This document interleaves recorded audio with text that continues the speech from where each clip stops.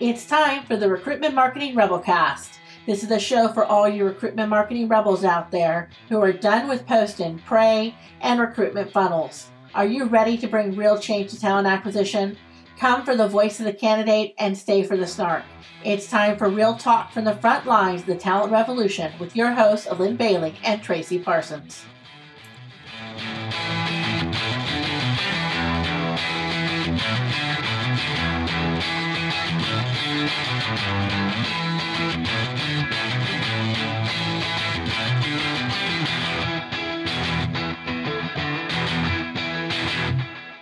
Welcome to our very first podcast. I am Lynn Bailey, and I have Miss Tracy Parsons with me.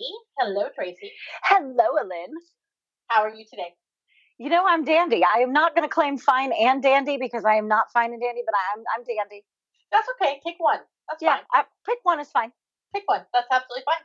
So great. So we are going to be talking today in the recruitment marketing space, but in a space that I think kind of crosses over both of our areas of, I'll start by calling it interest, or maybe even, dare I say, challenge, right? Talking about experience and recruitment marketing connect up together. So I wanted to start with this topic, and it's interesting. We've been talking about doing this podcast for a while, and out of nowhere, you popped up this tweet earlier on this week, where you asked everybody, do they think there's such a thing as an ideal candidate experience? And I thought, that's a pretty good question. I have a lot to say about it, but I'm wondering what prompted you to start that conversation. Well, it's really about what we're cooking up over here around a candidate experience index. And you know, if you're gonna map something and you're gonna measure something and you're gonna see what impacted, I just felt like there should be an ideal case, like an ideal set to go from. Like if this is what we're looking for brands and companies and employers to put forth an experience that people are going to, I'm going to go so far as to say enjoy. Uh-huh. There should be some level set of what the baseline of kindness and goodness is. And there was a lot of conversation on that tweet around the word ideal, which it was really interesting. I was like, okay, are we going to trigger people around the word ideal? And I have no problem with that. But, there was a lot of conversation of what do we mean by ideal? And I wanted to put that out there because I think that the conversation has moved a little bit past definition, right? I think we know a little bit more of what candidate experience means.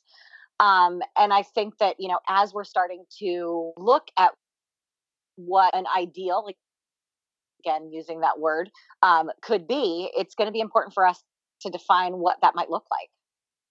Yeah, I think what intrigued me the most about that tweet is it came on kind of right after I'd had a series of conversations here in my own organization, talking about setting up personas and starting to think about some of the journey map work that we're doing. And something struck me that I'd been thinking about for a while, and your tweet kind of made me pause and consider it. So as an experience designer, right, we have a whole bunch of tools in our tool chest. And one of the ones that we pull out all this time is this idea of kind of creating a persona or a pseudo representation of a group of individuals, kind of so you can understand what drives and motivates them, and start to have a design framework to go after, right? It's almost that person equivalent of thinking about an ideal, right? Yes. Now you're talking about the output of the experience, but kind of the same picture. And I was bantering back and forth with some people and really starting to wonder, at the end of the day, what the person experiences, although you can frame it, right, and you can have some boundaries around it, kind of what you think goodness may look like for this amalgamation of people that is kind of this persona that you're going after. The truth is, at the end of the day, experience is highly individual. How do you paint an ideal around something that's so highly individual? Because experience is made up of my own expectations as an individual as I walk in, kind of what I'm expecting. So you can either meet my expectations or not, and that's going to influence what experience I have. is made up of all my other experiences I've had with like situations, right? So Mm-hmm. other places I may have applied or other engagements that I've had or et cetera. So that sets some sort of framework for me. I either liked them or didn't like them. They irritated me. They made me happy. They made me sad. And then I have the experience that you as a recruitment marketer are generating for me, or you as a talent acquisition organization are generating for me, your unique experience. All those things go together to create my experience. Is there an ideal expectation for what that's going to look like? Could there be? I don't know. I think it's an interesting place to play. And that's what that's what precipitated it, right? So it's like this is a conversation that we need to start having. And I love that there are brands out there right now that are really pushing hard around very detailed personas and journey maps. But let's be honest, Alin, I don't even think we have a baseline Right. experience. I don't even think we have a baseline experience for a human being. And a couple of years ago, I gave a talk at a conference, and it was about developing experiences that create delight. And there was this whole notion of friction, and there have been a lot of discussions on this very topic around ideal experience. That, you know what, the experience of finding your next job should not actually be frictionless. There should be friction. This is a big decision.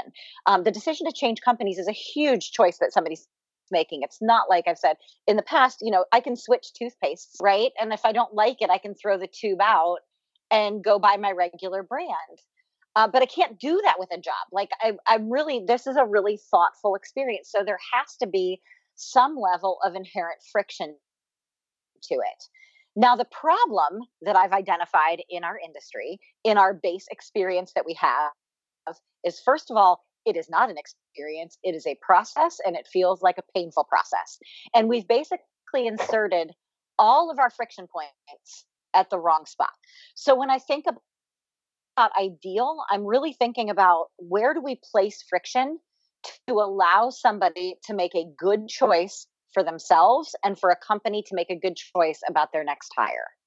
So I love where you're heading with this because what you're really starting to talk about is this the dirty secret of experience design, right? Which is that designing an experience isn't about designing um, happiness, light, and butterflies, right? It's not Correct. about making everything beautiful.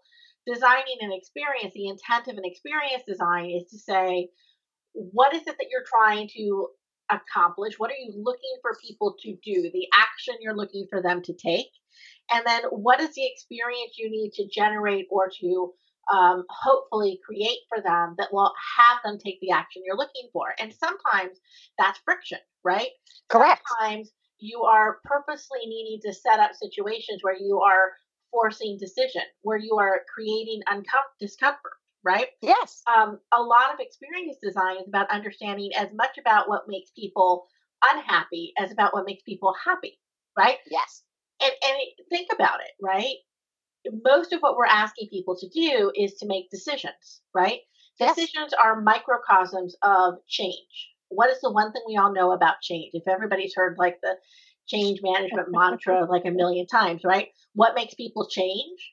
Yes. Thing that makes you change is when doing what you're currently doing is more painful than changing. Correct. That inherently means you have to have friction in your experience design to create action. Yes. Exactly. And so when we talk about in this, in that tweet, in this conversation, it really for me is around where are the best places that friction should lie to get the result you're looking for, right? So and I was mapping this out for somebody not too long ago. I was like, okay, right, we have zero friction in the attraction phase. We have even less friction in the education phase, right? So we're everywhere telling everyone we're for them. And then we expect them to get excited about something that may or may not be true, and they're already starting to smell BS all over this stuff. Yeah. And then we put all that friction usually in the application, right? That's when everything from a friction standpoint goes completely and it bottoms out because it's just impossible. And when I've surveyed a lot of candidates over the course of this year and doing some experience design for customers around their candidate and talent experiences, all of the conversations with candidates around the application are, I expect it to be terrible. I expect to have to endure it, and I will endure it if I believe in the company's mission. And I dig in there a little bit. I was like, well, what if it were easier? And it's funny because when I ask them about the specific application that I might be interviewing them about, that brand, they can never remember it, but they will always tell me the one that they loved. Right. And that just sings to me, because if you could bring more friction up in the candidate experience to the education phase, because you don't need everybody. You don't want everybody, because not everybody is going to be a great performer for your company. And then you add friction there and eliminate friction in the application, right? Yep. We've got to balance this equation. So that's what ideal means to me right now, and what we're trying to develop, because it's not supposed to be one giant skipping through the meadow experience, holding hands with your bestie, drinking lattes. It's supposed to be this decision making process, and I want more people putting out information and content that tells a candidate or tells a person who might be interested in your company exactly who works there and exactly what it's going to take and exactly what they're going to be doing, so that they can say, oh man, that's not me, or that is me. Preach on. I think you're absolutely right. And what you're pointing to is that this is where we have got to start making and refining what it means to be in the recruitment marketing space versus the marketing space, right? Yes. So yes. In the marketing space, and everything we've kind of based a lot of our core tenets around, right? As we've built up this industry around recruitment marketing, has been these core marketing principles, which is, how do you get people in the door? How do you capture the lead, right? Yes. And the more, the merrier. Now, we know that what we're trying to do is, we don't have 10 million jobs for 10 million people. Correct. We have one job that we need to get the right person for. And if we wait until the process of the application process, where we have given them all sunshine and light and how fabulous it is and sold them on everything that's wonderful and beautiful about it, the amount of discontent that we create when we tell them no is exponentially increased. However, if we start to think about what happens further up the process, where we're starting to have baseline conversations with them, baseline engagement that are honest and real, and talk about who we really are, they can both self-select in and also figure out how they best engage and match in our space. And they can make choices. Yes. So they're choosing to opt in and opt out, make those decisions, right? Yes. Earlier on throughout our process, and multiple times, right? Because they're going to come back to us again and again at different times in their career and at different places in their environment. It's a fundamental difference between shifting us from this idea of being a marketing function that is about getting as many as possible into the apply, and instead really forming ourselves and saying, it is not about volume, it's about quality. And quality is about fit and reality. And to do that, you have to have relationships. You have to have relationships, and what you have to have is that true story. So I've been talking to a lot of people lately about the concept of employer brand, which absolutely has run rampant in our space, right? So, and it's come from this place of really, like, it's come from a good place. Like, we really want to position ourselves with our best foot forward. But a lot of times that's not differentiated, and it's not actually true. It's who we want to be as opposed to who we are.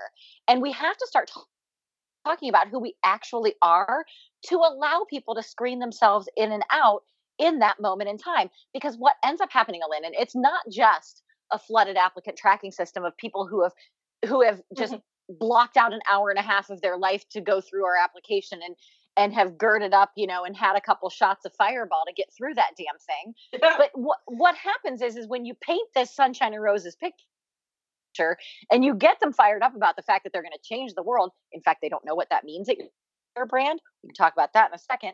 But like, we tell people you're going to change the world, but we don't tell them what that actually means there, right? Which is an employer brand run wild right there. But we get them in, we make them endure this process. We either ghost them or we progress them. If we progress them, they get in and realize we hire them.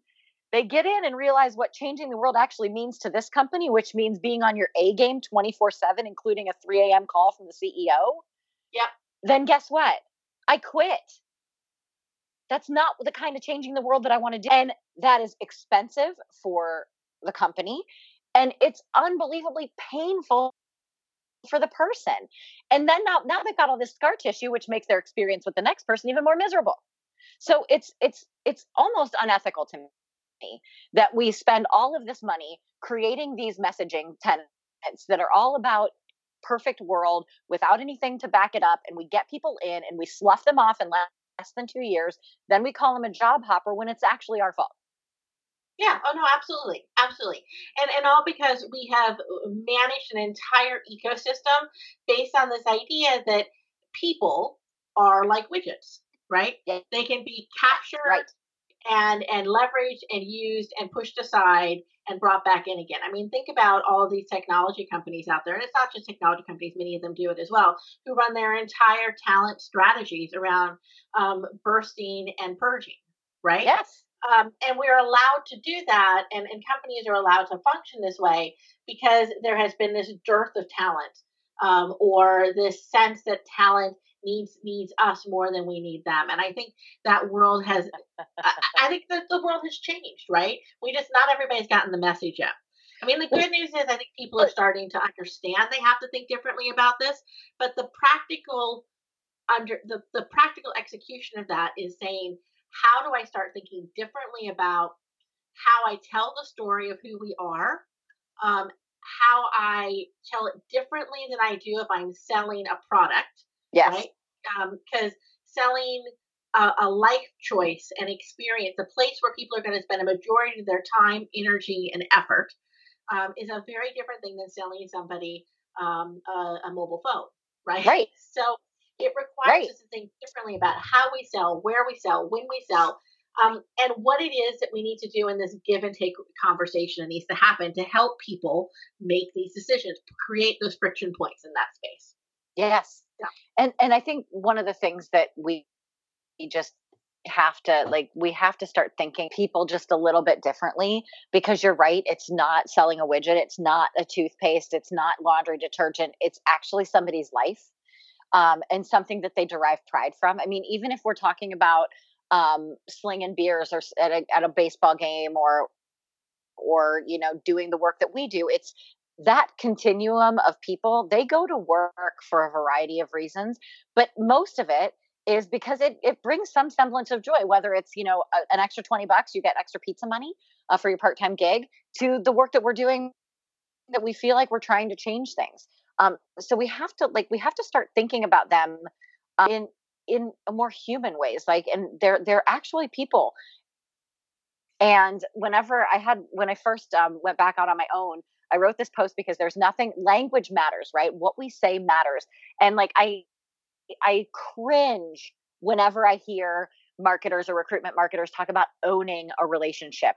You know what I mean? Oh, yeah. Like oh God, don't stop saying that, because owning a relationship is a little slavey and we can't do that. And don't talk to me about getting in front of somebody.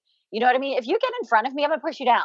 So we have to think about this, less widgety, and more people. Like, we are human resources, we are talent acquisition, and we need to remember that our end game is bringing more value and more profitability to our company through the talent that we recruit and retain. Right. And if you understand that, if you care about that, then as a recruitment marketer, you start to understand the importance of the role that you play. You are the entry door. You are setting the stage for how that individual builds their relationship over time with your company. And it's not Yes. just about that immediate transaction that you're doing for that first hire, the first time through the door, right? Yeah, You're setting the frame, and it has we to. yes, Yeah, yeah. So excellent. I right? think that we have a lot to say on this one. I'm hoping that this is intriguing for people. Our hope is that over the course of the next a few months, we can start having some more conversations like this and get the rest of everybody else engaged. And I'd like to hear what everybody else has to say about this, because I think that couldn't agree more. This is a topic that I think there's a lot of people out there talking about the tactics of marketing, which are great. I think we all need to build our acumen in the recruitment marketing space on what it means and how to leverage channels and how to reach people. But I think these fundamental questions about what is the role and what is the work of recruitment marketing and how does it actually fit into the landscape of talent acquisition is an important conversation for us to be having, and for people to be putting some time aside to think about before they start taking actions. Absolutely. And if there's things that people that are listening to this want to add to the concept of ideal experience or friction, please hit us up on Twitter. One thing that I will say, Alin, that we all have got to get away from is this concept of the war for talent. It drives me bananas. That right now the entire experience is and feels adversarial. And if we're going to make one big shift in our we've got to go from boxing to dancing right now. So we keep fighting with talent and they keep fighting us. And that's why this is a miserable experience. I think there's an opportunity through experience design and through recruitment marketing and employer branding that we can create more of a dance style feel to it. And we can learn how to dance with each other, to your point of relationships. Because I think that where we are today is needlessly adversarial. And I think it's time that we've got to shift to something more egalitarian and more relationshiping. Yeah, respectful, right? Thank you. The foundation of relationship, any good relationship, is based on the idea of mutual respect between both participants. Yes. So we have to learn to respect our audience and respect the people that we're building connection with. But we also have to be people that they want to respect as well. Right? There you go. Right. Yes. So it is a two-way street. It's a two-way street. We need to up our game, folks. Yep. So, awesome. Well, thank you for chit-chatting. Absolutely. And I'm hoping that we can continue the conversation next week. I love it. We'll talk soon. Well, there you go. That's episode number 1 of the RM Rebelcast. Thank you so much for joining me, Alin Bailey, and my partner in crime, Tracy Parsons, in discussing hot topics in the recruitment marketing landscape. This week we had a fabulous conversation, I think, around what it means to create an ideal candidate experience. We went off on a little bit of a tangent and really explored the idea of what it means to create friction points when you're designing experiences. Love to hear what you think that means to you in your recruitment marketing practice. Hit us up on Twitter at @RRebelcast. Give us your thoughts and ideas about this episode or even future episodes that you would like us to discuss. Have a great day out there, everybody. And remember, focus on relationships instead of transactions. That's what's going to make you awesome.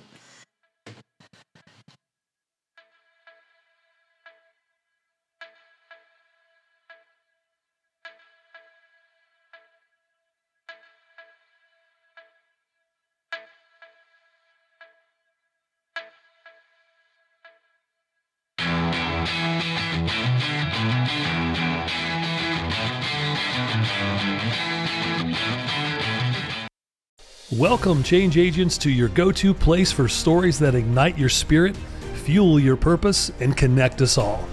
We believe in the incredible power of the human spirit, its boundless resilience, and the inspiration it brings to our lives. On the Driving Change podcast, we'll journey together through the extraordinary yet very relatable experiences of some of the most amazing people on earth. Our mission? That through these stories, we might just spark change within you and awaken a newfound motivation to harness your unique gifts to make a real difference in the world. So get ready to be inspired and join us on this incredible adventure. You can find the Driving Change podcast on Apple Podcasts, Spotify, iHeartRadio, or wherever you love listening to your favorite podcasts.